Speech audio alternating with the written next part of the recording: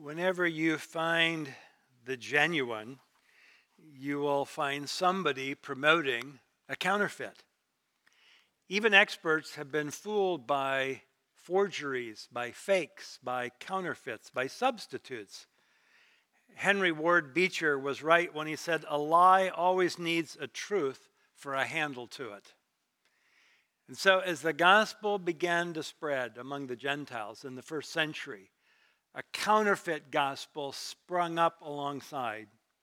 This gospel, if we can call it that, was a mixture of law and grace. The proponents of this false gospel was people that we've come to call Judaizers. And the Apostle Paul opposed them in his ministry, both in his personal contact with people and in his writings. He wrote about them to the Galatians, and they're referred to several times in the letter that we're studying, the letter of 2 Corinthians. Here was their major emphasis. Salvation is by faith in Christ plus keeping the Old Testament law. Now what we're going to do is we're going to study the passage in 2 Corinthians this morning so we understand what Paul is dealing with in the context in which he dealt with that. And then we'll step back and we'll take a look and talk about what does that mean for us today. Essentially what these people were teaching is that a person is perfected in faith by obeying the law of Moses. Now their gospel of legalism was very popular, even in that day as it is all throughout church history. And I think one of the reasons as I think about it is because it appeals to our human nature. It puts the emphasis on something that you do, human achievement, something that has to do with conforming to an external standard. It's always easy to deal with something you can see, not always unseen. In 2 Corinthians chapter 2, verse 17, Paul says that these false teachers peddled the word of God. And as I mentioned last week, that word refers to the practice of those who adulterated their products. They sold cheap goods, passing them off as something that they weren't in order to get gain for it. And so Paul is saying that what these false teachers were doing was merchandising the gospel. And they were promoting their reputations. And so they arrived in Corinth with letters of commendation. Now that was very common in that day, a very common practice for people to go to a new area and have letters of commendation. And so they had their credentials. And what they did is that they pointed out that Paul didn't have such credentials. You see, he must be a false apostle because he doesn't have these letters of commendation. And so Paul is going to say to them, listen, I don't need any letters of commendation because I have you. I have the Corinthian believers. I have this congregation of believers, this community of faith that are really my letters of commendation. So let's go over to 2 Corinthians chapter 3. If you grab a Bible in front of you there, page 1226, 2 Corinthians chapter 3. Paul's going to lay out his defense with this aspect of what we're looking at about having these letters of commendation. And so he begins his defense with this, is that they, the people that were of the community of faith in the Corinthian church, were a letter written on his heart. Look at 2 Corinthians chapter 3, starting at verse 1. Paul says, are we beginning to commend ourselves again? Or do we need, as some do, letters of recommendation to you or from you? You yourselves are our letter of recommendation written on our hearts to be known and read by all. Well, Paul had a letter of recommendation, but it wasn't a document that he was carrying around in a pouch or in a briefcase. His letter was the Corinthians themselves. These were people into whom he had poured his life. This is an open letter for all to see and all to read. They were all inscribed on his heart. And once again, we see Paul's pastoral heart coming out, his love and his affection for these that he's been involved in ministering to. And then he says that they were a letter from Christ. Look at the beginning of verse 3. And you show that you are a letter from Christ delivered by us. Paul shifts his attention from the Corinthians' relationship with him to their relationship with Christ.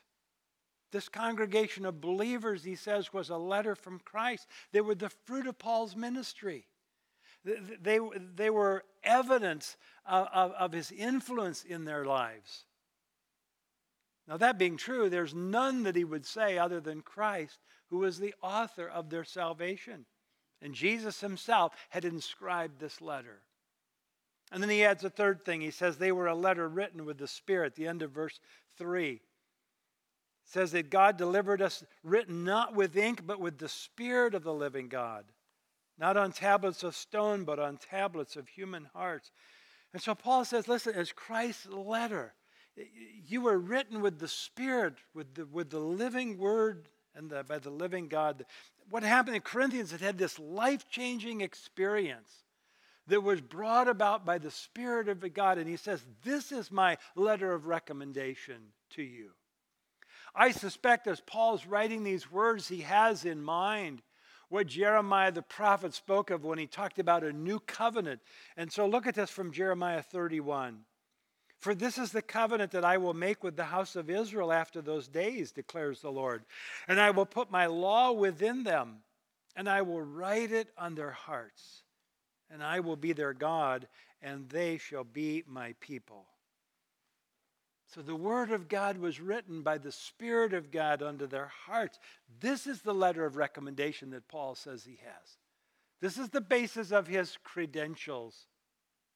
Having said that, he goes on to express his confidence then. Verse 4, such is the confidence that we have through Christ toward God.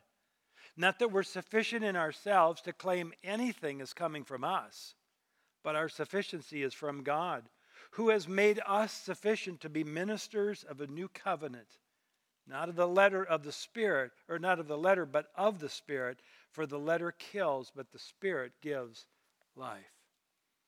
And Paul comes back to a theme that he started with, and he's going to go all the way through this letter, and it is that his sufficiency was from God. His confidence was from God. Think of Paul. He's a brilliant man. He's well educated. He's an exceptional thinker and debater. He's just this amazing person. But he didn't depend upon his adequacy. He recognized that in the realm of the Spirit, it was only of God that he could do that. You see, the legalists told people that the way to become spiritual was to follow the law, to obey the law. Do you know what? You think about this. Legalistic ministries tend to inflate people's egos because it's all based on what you do, on human achievement. And so what you have people thinking is, wow, look how good I am. Isn't God lucky to have me on his team? I mean, look how gifted I am. Look how I can obey all the rules. Look how I can check all the boxes. That's what legalism does. On the other hand, when you emphasize grace, you have to tell people that they're sinners. People have to know that there's nothing that they can do to gain the things of God or to maintain a relationship with God. It is by God's wonderful grace, his free favor that he gives to us. Desperate people have no way to fix themselves. Only God can do that by his grace.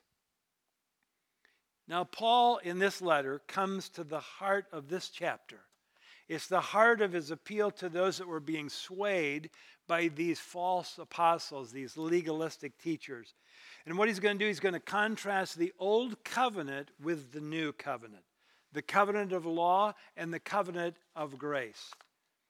Now, Paul does not deny the glory of the Old Testament law. In the giving of the law and the maintaining of the tabernacle and temple services, there clearly was glory. But what he says, though, is that the glory of the new covenant is far more superior to the glory of the old. And he makes his claims this way. First, he says the new covenant glory is life, not death. Look at verse 7. Now, if the ministry of death, carved in letters on stone, came with such glory that the Israelites could not gaze at Moses' face because of its glory, which was being brought to an end, will not the ministry of the Spirit have even more glory? Do you remember the story? We've got to go back in our minds to the Old Testament when Moses is up on the mountain and he meets with God. And as he meets with God and has a glimpse of God's glory, some of that glory is attached to his face. His face absorbed some of that radiant glory of the Godhead, and so it glowed with the glory of God. And so when he came down from the mountain, this made quite an impression on the people. But Paul argues that if there was glory in the giving of the law, which resulted in death, because no one can stand before the glory of God, how much more glory is there in a ministry that brings life? We should be more caught up, Paul is saying, with that which produces life, which is glorious. Paul often is dealing with what the law could not do. And so, for example, he writes to the Galatians, and he lists several things that the law could not do. For example, the law could not justify a lost sinner. The law could not give a sinner righteousness. The law could not give the Holy Spirit. The law could not give an inheritance. The law could not give life. The law could not give freedom. All those wonderful things. And listen, the glory of the law, Paul says, is a glory of death. This is a devastating argument against those who said that law obedience was necessary for spiritual growth and maturity. The second thing that Paul says about this is that the new covenant glory is righteousness, not condemnation. Look at verse 9. For if there was glory in the ministry of condemnation, the ministry of righteousness must far exceed it in glory. Indeed, in this case, what once had glory has come to have no glory at all because of the glory that surpasses it. Now think about this. What was the purpose of the law in the first place? It was to show the standard of God, which was righteousness. This is righteousness, so that then people would look at the law and they would realize how far short they fell. It was used to turn people to God, not to bring about righteousness. In fact, the end, Paul says, of the law is condemnation, and justifiably so. But Paul says that the ministry of the new covenant produces righteousness. It changes lives to the glory of God. Let's look at a couple other passages that Paul deals with this. Turn back 2 books, if you would, to the book of Romans, chapter 8. There's so much about the theme of righteousness in the book of Romans. It's just all over the pages of this letter. And look at Romans chapter 8. It begins with one of the greatest verses that we've got, I think, in the New Testament that deal with us as we put our faith in Christ. He says, there is therefore now no condemnation for those who are in Christ Jesus. Remember, Paul's just talked about to the Corinthians that the ministry of the law is condemnation. But now Paul says, but there's no condemnation for those who are in Christ Jesus. Listen, if you have trusted in Christ and you wrestle with whether you're truly, saved, whether you've got eternal life coming, go to verses like this. You've got to wrestle with this then. You've got to put this in and figure it out. No condemnation to those that are in Christ Jesus. Now here's the reason why. The word "for" introduces it. For the law of the Spirit of life has set you free in Christ Jesus from the law of sin and death. For God has done what the law, weakened by the flesh, could not do. By sending his own Son in the likeness of sinful flesh, and for sin, he condemned sin in the flesh in order that the righteous requirement of the law might be fulfilled in us, who walk not according to the flesh, but according to the Spirit. The law demands, it requires righteousness, and yet it cannot deliver that. So God does what the law could not do. It doesn't throw out the law, it fulfills the law in us. Let's look at another passage. Go past 2 Corinthians to the book of Galatians. Again, a lot about the theme of the law and righteousness and justification in the book of Galatians. Go to Galatians chapter 2. And I'm going to start reading at verse 15. And Paul says, we ourselves are Jews by birth and not Gentile sinners. Paul always reminds people, that he's come from where they are, particularly, obviously, to the Jews that are hearing and reading these letters. Yet we know that a person is not justified. Remember, the word justified means to be declared righteous. That's all it means. It means to be declared to be in the right. So we know a person is not justified by works of the law, but through faith in Jesus Christ. So we also have believed in Christ Jesus in order to be justified by faith in Christ and not by works of the law. Because by works of the law, no one will be justified. But if in our endeavor to be justified in Christ, we too were found to be sinners, is Christ then a servant of sin? Certainly not. For if I rebuild what I tore down, I prove myself to be a transgressor. For through the law, I died to the law so that I might live to God. I've been crucified with Christ.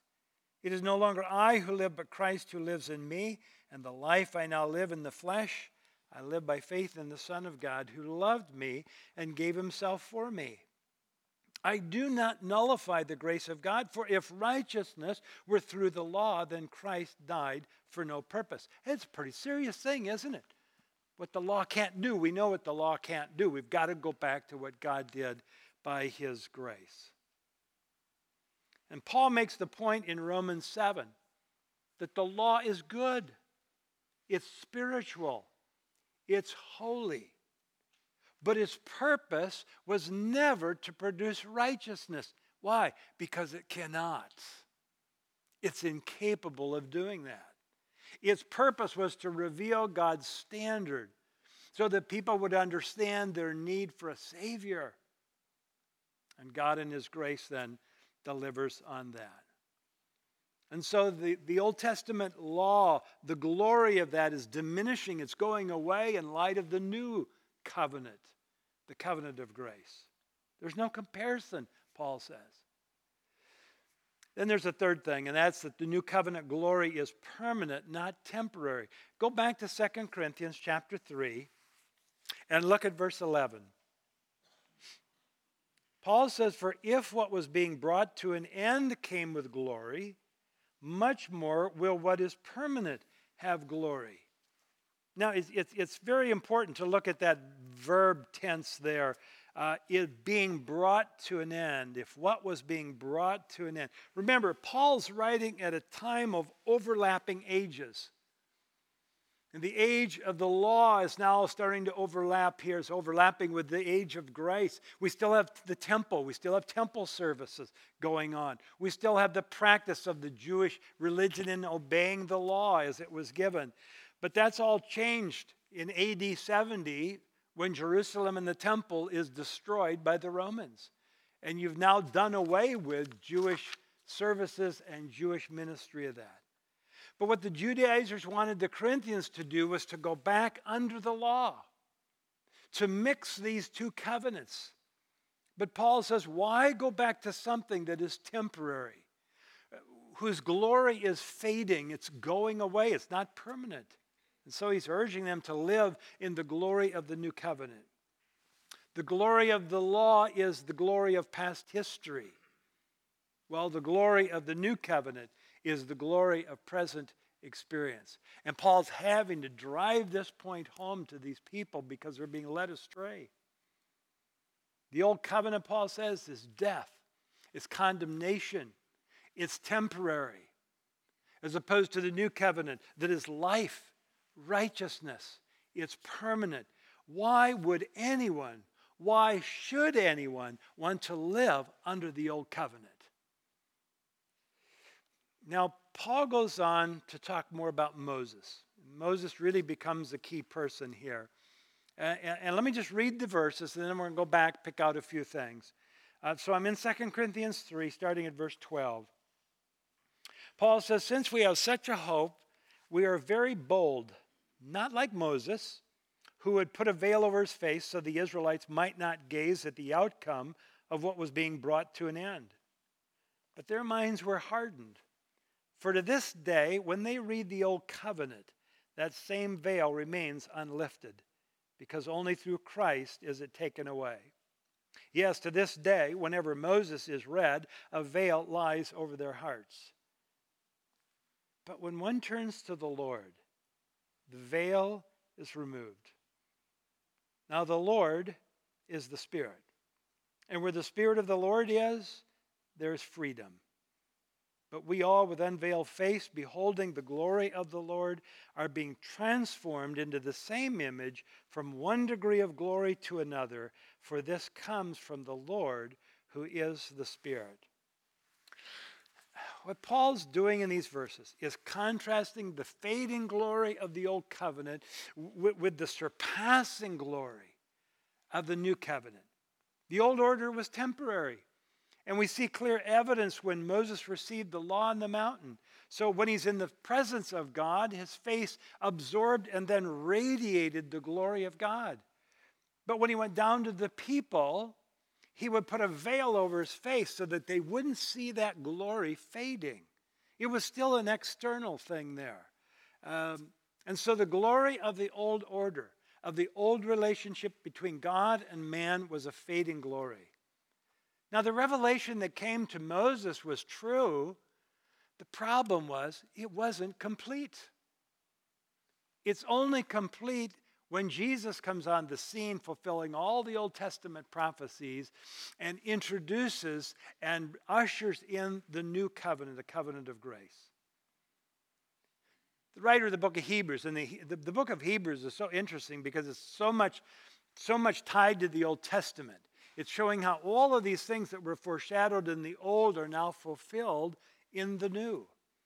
And so the writer of Hebrews, speaking about the ministry of priests in the Old Testament, comparing to the ministry of Jesus in the new, writes this: "But as it is, Christ has obtained a ministry that is as much more excellent than the old, as the covenant he mediates is better, since it is enacted on better promises.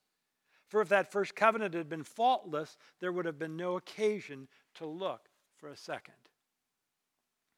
Back in chapter 3, the author observes, "Therefore, holy brothers, you who share in a heavenly calling, consider Jesus, the apostle and high priest of our confession, who was faithful to him who appointed him, just as Moses also was faithful in all God's house. For Jesus has been counted worthy of more glory than Moses, as much more glory as the builder of a house has more honor than the house itself. For every house is built by someone, but the builder of all things is God.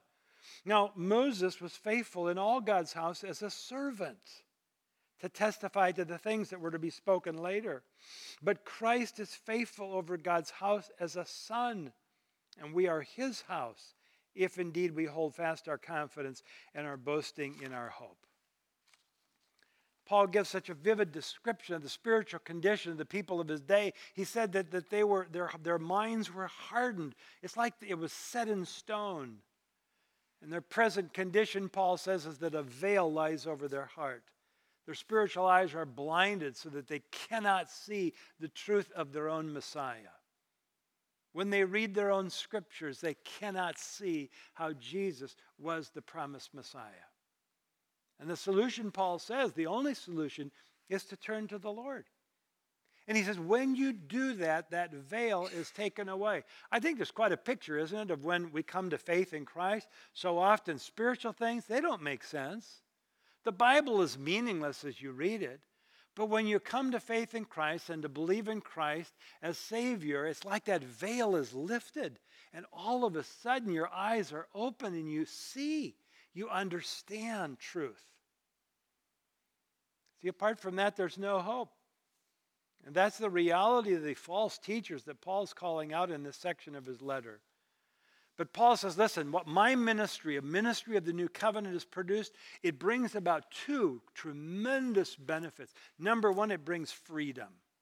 It brings freedom. Look at verse 17. Paul says, the Lord is the Spirit, and where the Spirit of the Lord is, there is freedom. Here's a bold declaration that the Holy Spirit is divine. He's God.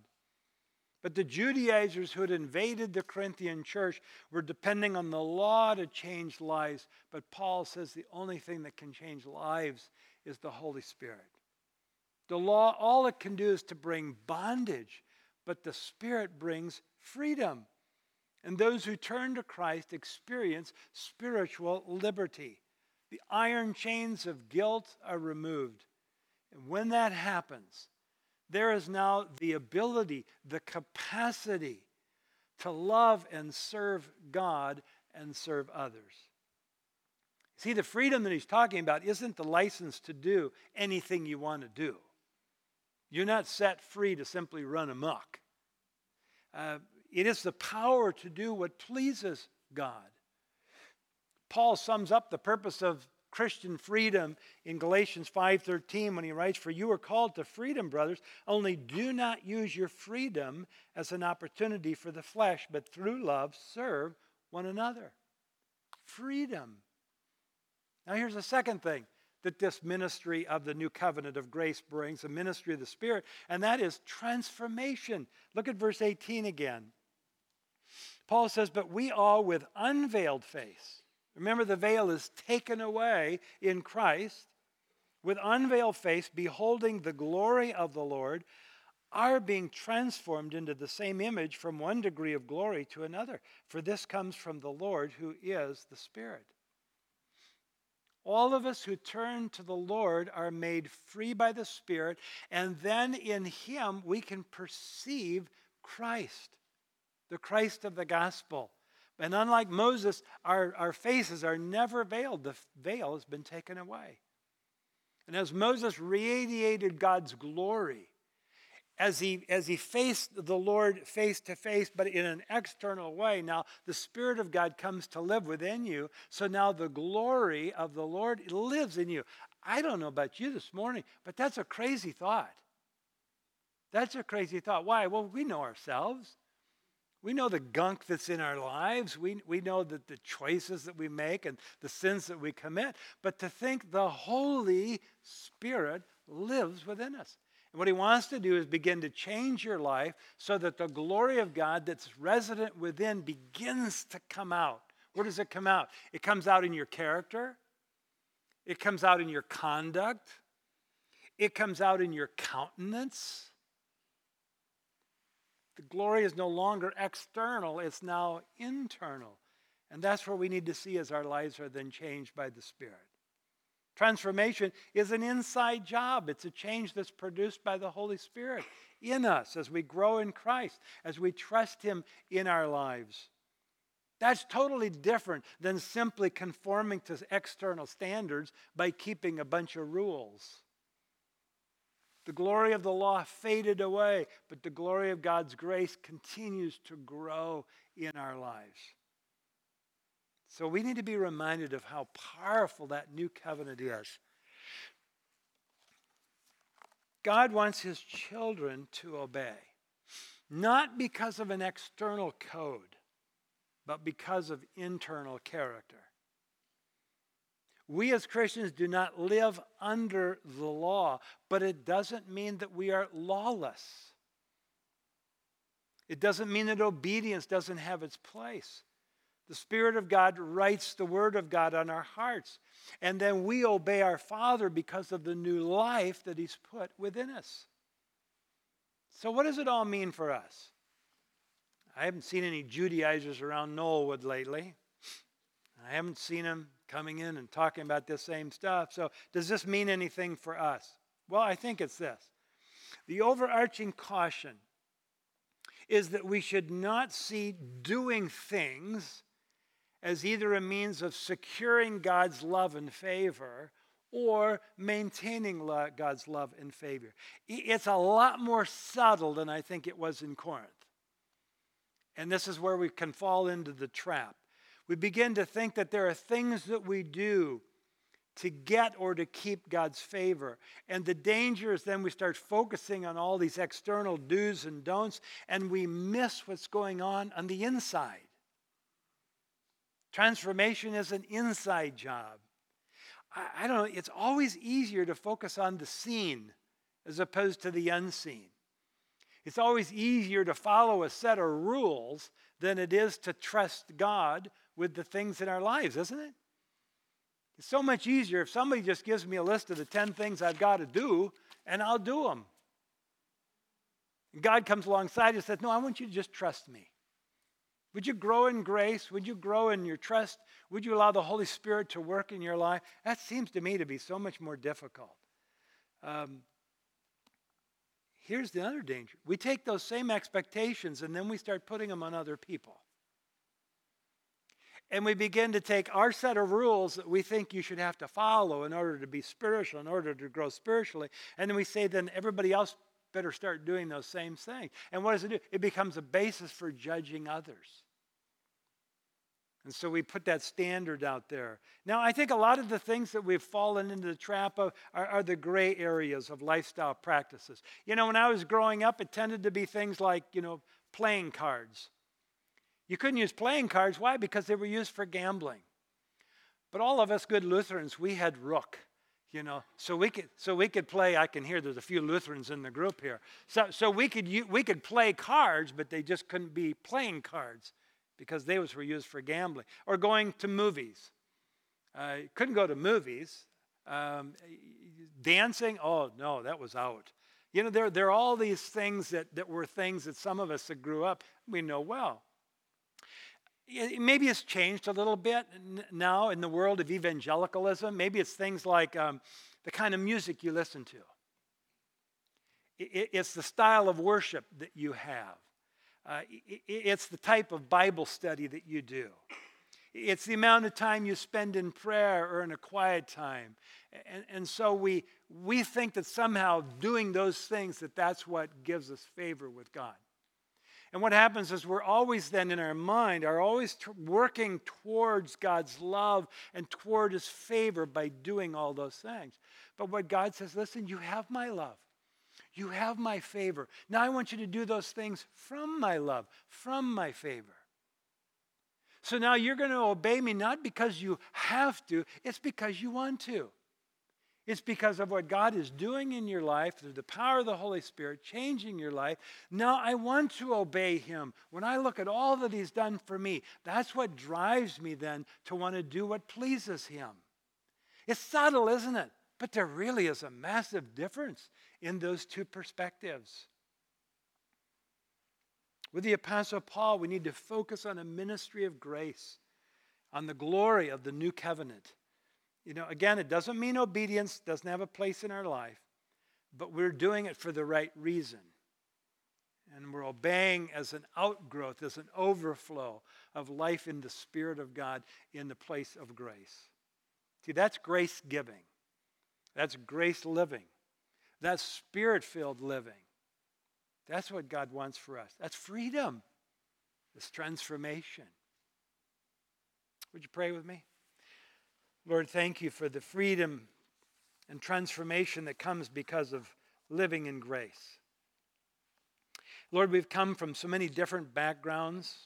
We've come out of a lot of religious backgrounds, some of which really promote guilt, that promote law, and we need to be set free from that.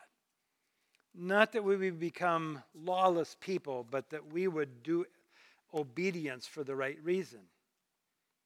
So would you help us, Lord, to understand how free we are in Christ? Would you help us understand how wonderful grace is? Would you help us to understand how amazing Spirit-filled living is? And then would you be at work in our hearts such that our lives accurately and honestly reflect the glory of Christ because he lives within us through the Holy Spirit? And that in our conduct and in our character and in our countenance, people would see Christ. And Lord, would you be at work in us to do your work for Christ's sake? And in his name I pray, amen.